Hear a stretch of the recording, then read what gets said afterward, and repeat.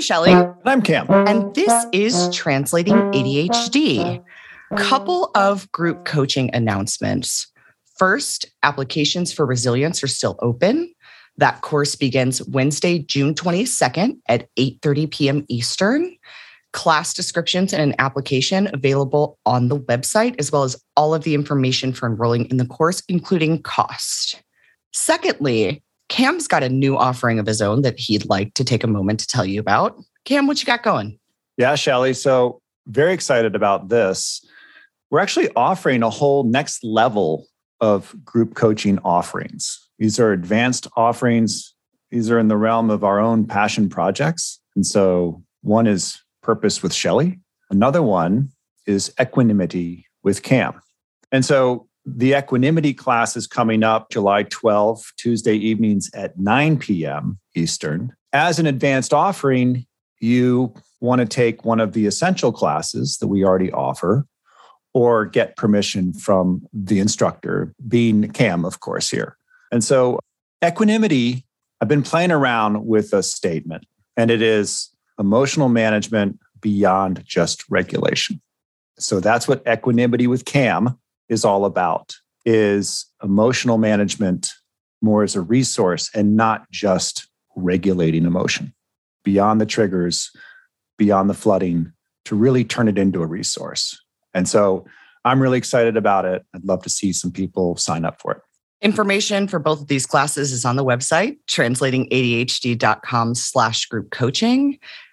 Dates for my Purpose class are TBD. So there's a description up there for that one. But as far as when we're actually going to start those courses, that is upcoming.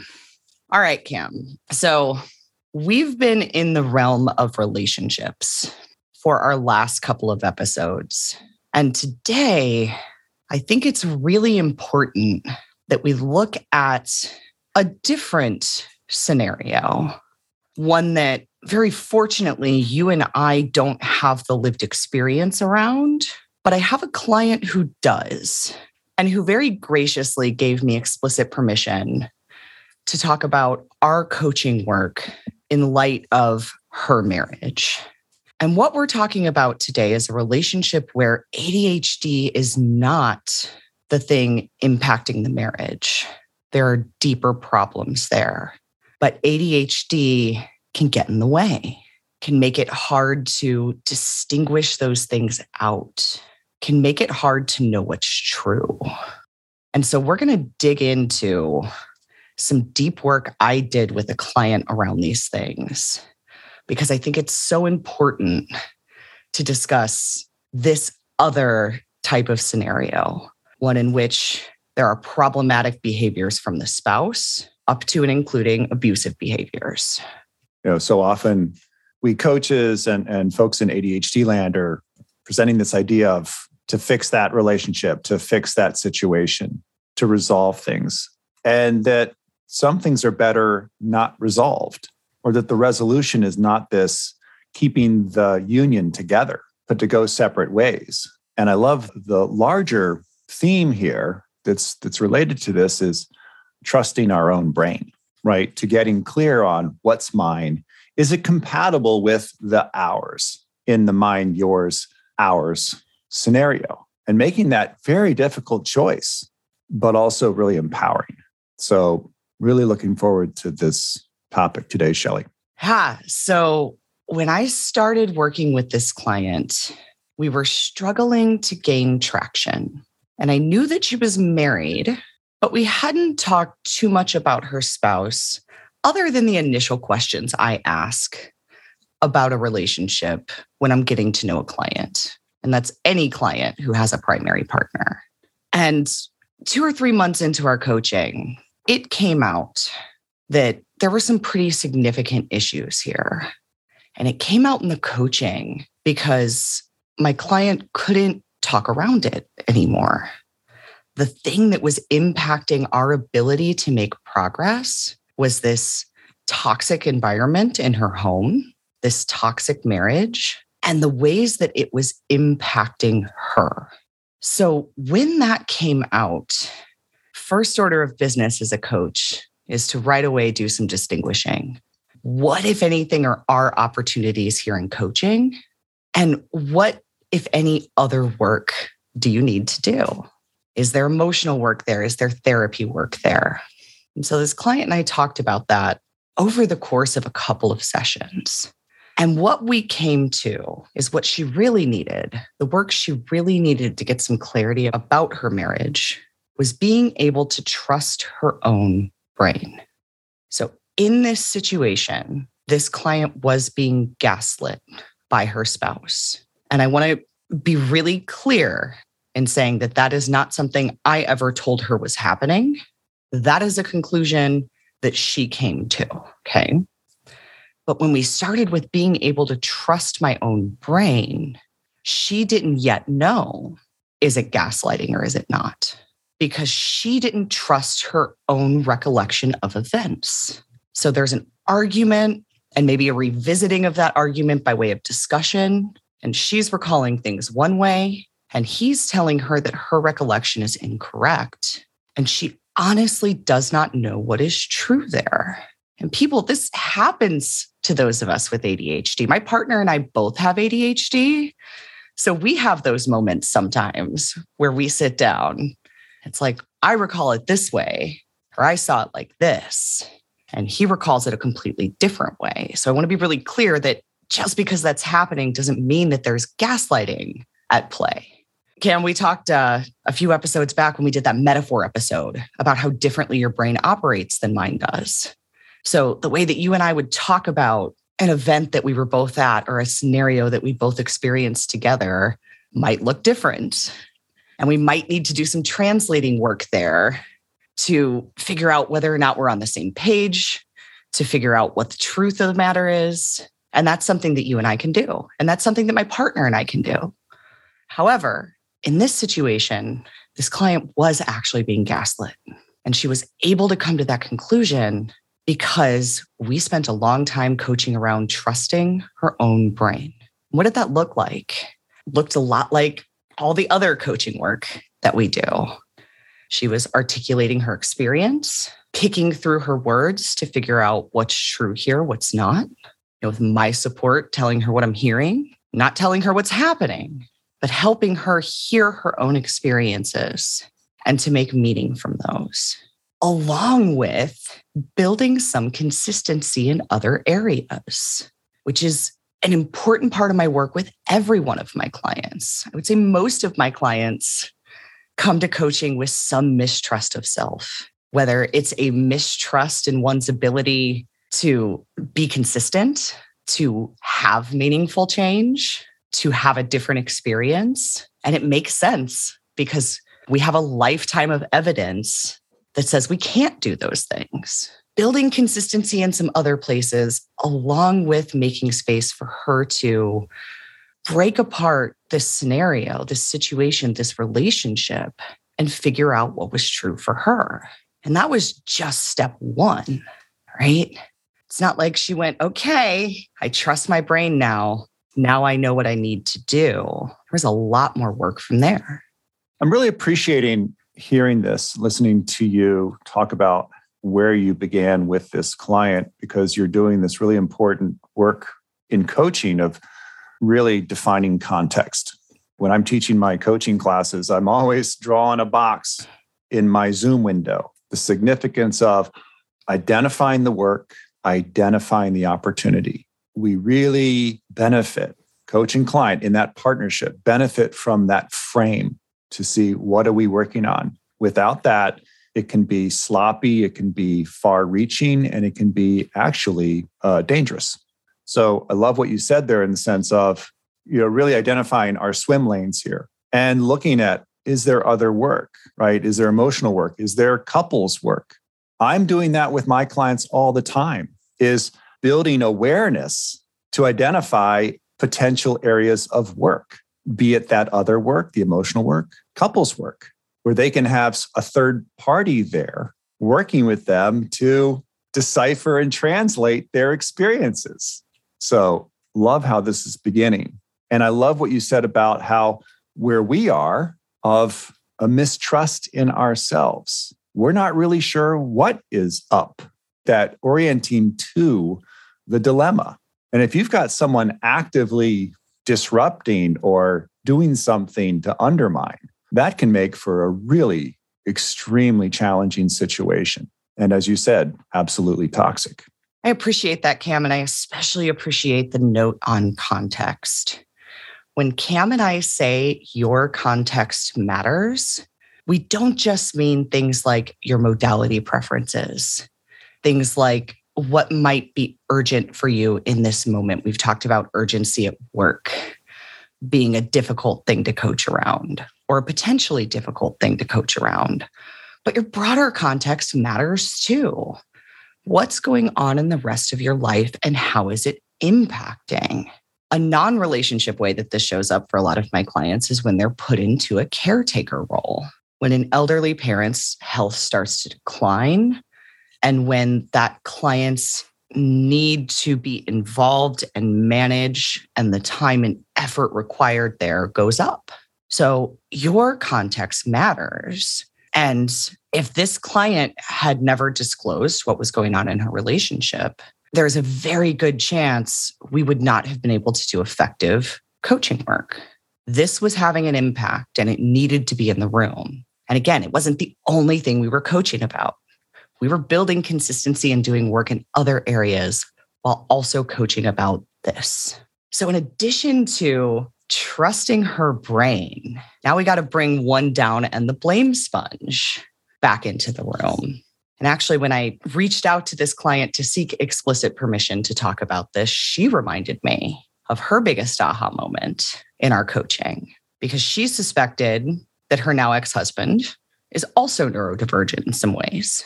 And so there was this excuse making, there was this playing up of her own challenges and how that was impacting the marriage, and this downplaying of his treatment of her. And so I said to her, client, you are neurodivergent. Would you ever treat someone the way that you are being treated? She went, wow, no. Right? So there was this collapsed distinction of his neurodivergence and the abusive behavior. And with that collapsed distinction, there was this excuse making on his behalf, this discounting, this stating that it's not intentional, which maybe it's not, and maybe it wasn't. I don't know. But in the way she was stating it wasn't intentional, the more important thing is she was discounting the impact on her. And she was linking neurodivergence and abusive behavior together to make excuses for him. And that was keeping her stuck.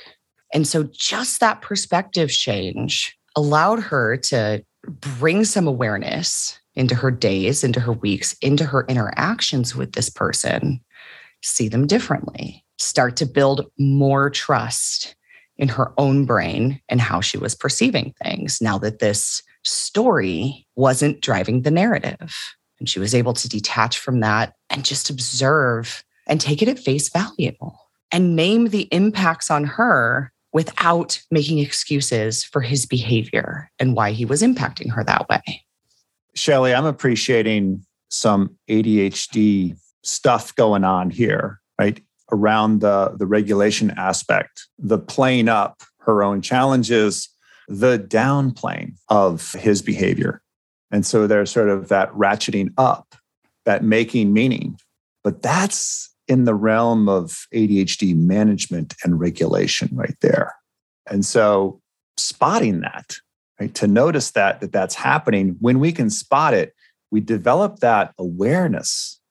Then we can start to build some mechanisms of control, get some consistency there, an accurate picture. And then we start to build trust in our experience and trust in our cognition, our brain. The other thing that you're doing, again, is to notice that, and then that all-important skill of distinguishing. We tend to just collapse things into this larger meaning and pulling them apart, right? That pulling his neurodivergence away from his behavior to see them separately, independent. It's really important work there. Before I continue, I do think it's important to say that I'm using the word abusive because it's a nice shorthand. The behavior specifically in this scenario was a gaslighting behavior. That's the behavior that we're talking about as relates to my client. I would never want to use language in a scenario like this or apply language in a place where it's not mine to apply. And I had that conversation with this client as well. She brought gaslighting into our conversation. I did not suggest that was what was going on. And I don't actually recall whether or not she and I used the phrasing abusive. So I think it's really important, again, in this scenario, to say that gaslighting is the behavior that we're focusing on. And I'm using the term abusive more broadly to speak to any of you that might be in a situation where your spouse intentionally or unintentionally has some problematic behaviors that have nothing to do with your ADHD. I'm in no way qualified to tell you what's abusive behavior and what's not. So just thought that was a really important disclaimer to toss into the mix before we continue. So here's where the work got really interesting, because now she's having this ability to pause, observe, distinguish, see things differently. Yet she wasn't sure what she wanted to do with that. Do I want to dig in and figure out what it would look like to give this marriage its best shot, to offer the opportunity for us to work on this together? Or do I want to step out? She didn't know the answer to that. And so instead, we came to this really cool notion, or she came to this really cool notion here, and I'm not going to take any credit for this. This was all her, of what would it look like and what would I need to strengthen myself to leave this marriage?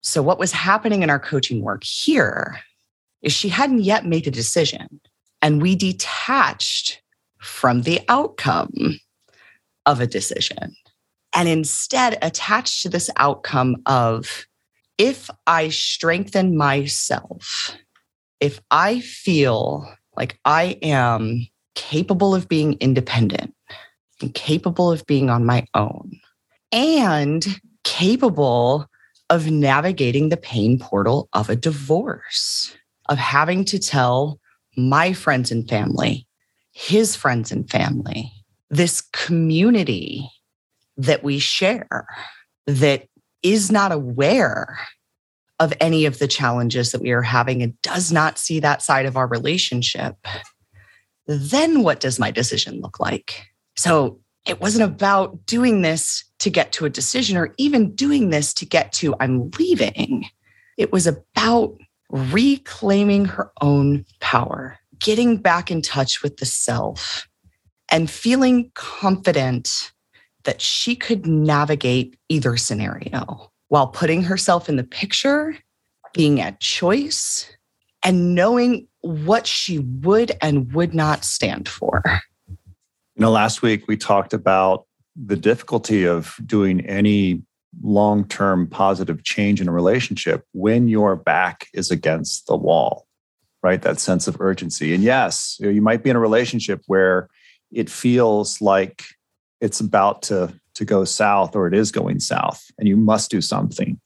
But what I'm appreciating there is that place to insert choice, right? To look at this in the sense of, what is mine? What can I do here? What is agency for me? Agency being choice and control. To find that and to create some space for herself, to fortify, to strengthen, so she can be ready for whatever's next. I think that's a wonderful thing for listeners to be thinking about wherever they are in their relationships, is how can you build out the edges a bit to feel like you're at some choice, or that you have choice in your life. And Cam, we've talked extensively about what's yours, what's mine, what's ours. This put the coaching firmly in the realm of mine, of what belonged to this client, detaching entirely from what was going on with him until such time that she was ready to say, I have a decision here, or I have the starts of a decision here. Because not necessarily an all or nothing proposition. It's not necessarily stay or go. And for this client, by this point, it certainly was not stay or go. It was, do I stay and try and put in the work to save the marriage and see if that's possible before I go, give it its best shot, or do I go? And again, we did some really interesting and important distinguishing work there because there were some stories there about shoulds. We said, until death do us part, shouldn't I put in the effort before I go? Shouldn't I give this one last shot to really work, to be sure? And that was a big question she had, is did she need that? Did she need to take those steps with him, to invite him to work in the realm of what was his and what was theirs together in order to be able to make that decision? And if so, what does that look like? And we talked about all of those things, so her getting clearer still about, here's what I will not stand for, here's what would need to change. And even if those things change, even if I gave it its best shot and everything I've laid out has changed and we're theoretically in this new place, at this point in this relationship, is that enough? Is that even enough? And she is not the only client I've coached in the realm of tricky relationships. I've had several, right? And the work for each of those clients looks very similar. Here's mine, ours. How can we orient the coaching in the realm of mine? Doing that discovery work, doing that distinguishing, putting oneself in the picture. But what that looked like for each client was different. So this trusting my brain, this distinguishing, this strengthening myself to leave this marriage, not as a decision point, but as a way to orient to the work that we could do while still acknowledging that this client had one foot in the door and one foot out. Finding a way to anchor to something in that situation so that we could keep moving forward in the coaching work. That was uniquely that client's experience. So I don't want you to hear this scenario as a prescriptive way to deal with your own relationship challenges. The bigger theme here is back to yours, mine, and ours. And in doing that distinguishing work. And we talked about this in a workplace episode before, where I've had clients who come with their back against the wall at work.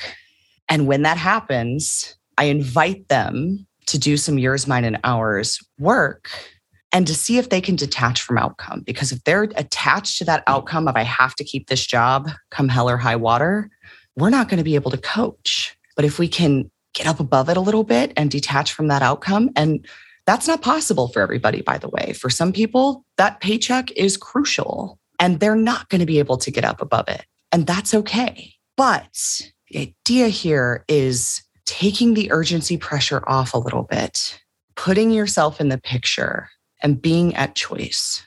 This workplace dynamic isn't just happening to you. You're in that picture too.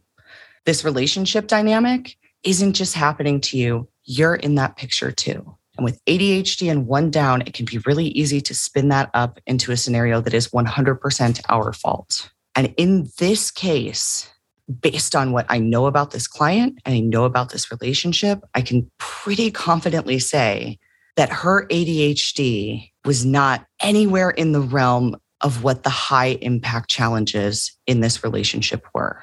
And she could say that as well. But when we first started coaching about it, she couldn't see that. She couldn't distinguish between the two. She was absorbing a lot of the blame and making a lot of excuses for her partner. And so by being able to detach from that outcome and attach to a different outcome, not rooted in urgency and only rooted in what was hers, that is how she got the clarity she needed to know what was right for her on this journey. Wow. Amazing. So as we finish up here, I've got the picture of, we've talked about river rocks. And it just feels like to me that when our back is against the wall, we think we have one choice, right? Do I stay in this relationship or do I go? One decision. And in this work, whether you're working with a coach, someone else, doing it by yourself, you start to distinguish mine from ours and theirs and creating space around the opportunity right now, right? With that whole push toward, you know what? I see an opportunity to strengthen myself here. So all of a sudden, she's got some river rocks to play with, right? To step on. And this is at the core of human sense of purpose, fulfillment, motivation. At the core of any kind of motivation for change, we want to feel like we have a path forward. And Shelley, what's so cool here is that in the coaching you did with her, that was provided, right? The fog lifted and we could see a series of river rocks to stand on, to take a next step. And that was just really fun to listen to. Thanks, Cam. Yeah. And the last thing I will add is being in that realm of mine and also detaching from should. I should give this relationship its best shot and instead look at what would it look like to be at choice, staying in this relationship? What would that mean for me? What would need to happen? Putting herself in that picture, recognizing the impacts that this relationship was having on her. And that was probably the biggest part of the work, is really seeing the impact and then examining those impacts. Because along with excusing for him, there was discounting of impact. And there were impacts that she was misapplying to her own ADHD that were not coming from ADHD, that were coming from the emotional weight of this relationship and how it was affecting her. I think that's a great place for us to pause for today. Client, just want to give you a lot of love and a shout out for allowing me to share this story on this show. I'm so grateful to you for that. For the rest of you, if you like what we're doing here on the show, 3 big ways you can help us out. Number 1, leave a review wherever you listen. This helps other people find our show and lets other people know how our content stands apart. Number 2, don't keep us a secret. Share us with neurodivergent coworkers or friends. Share us on social media. Tweet at us and let us know what you're liking about whatever episode it is you're listening to. And finally, you can financially support the show, which helps Cam and I cover all of the costs of bringing you this show each week, including our editor and our assistant, which makes our lives so much easier. And we're so grateful to you all that we are able to engage that support. To do that, visit the website translatingadhd.com. Click on the Patreon link in the upper right-hand corner. And for $5 a month, not only are you contributing to keeping this show running, you also gain access to our Discord community where our listeners work together to do their own understand, own, and translate work. So until next week, I'm Shelley. I'm Cam. And this was the Translating ADHD podcast. Thanks for listening.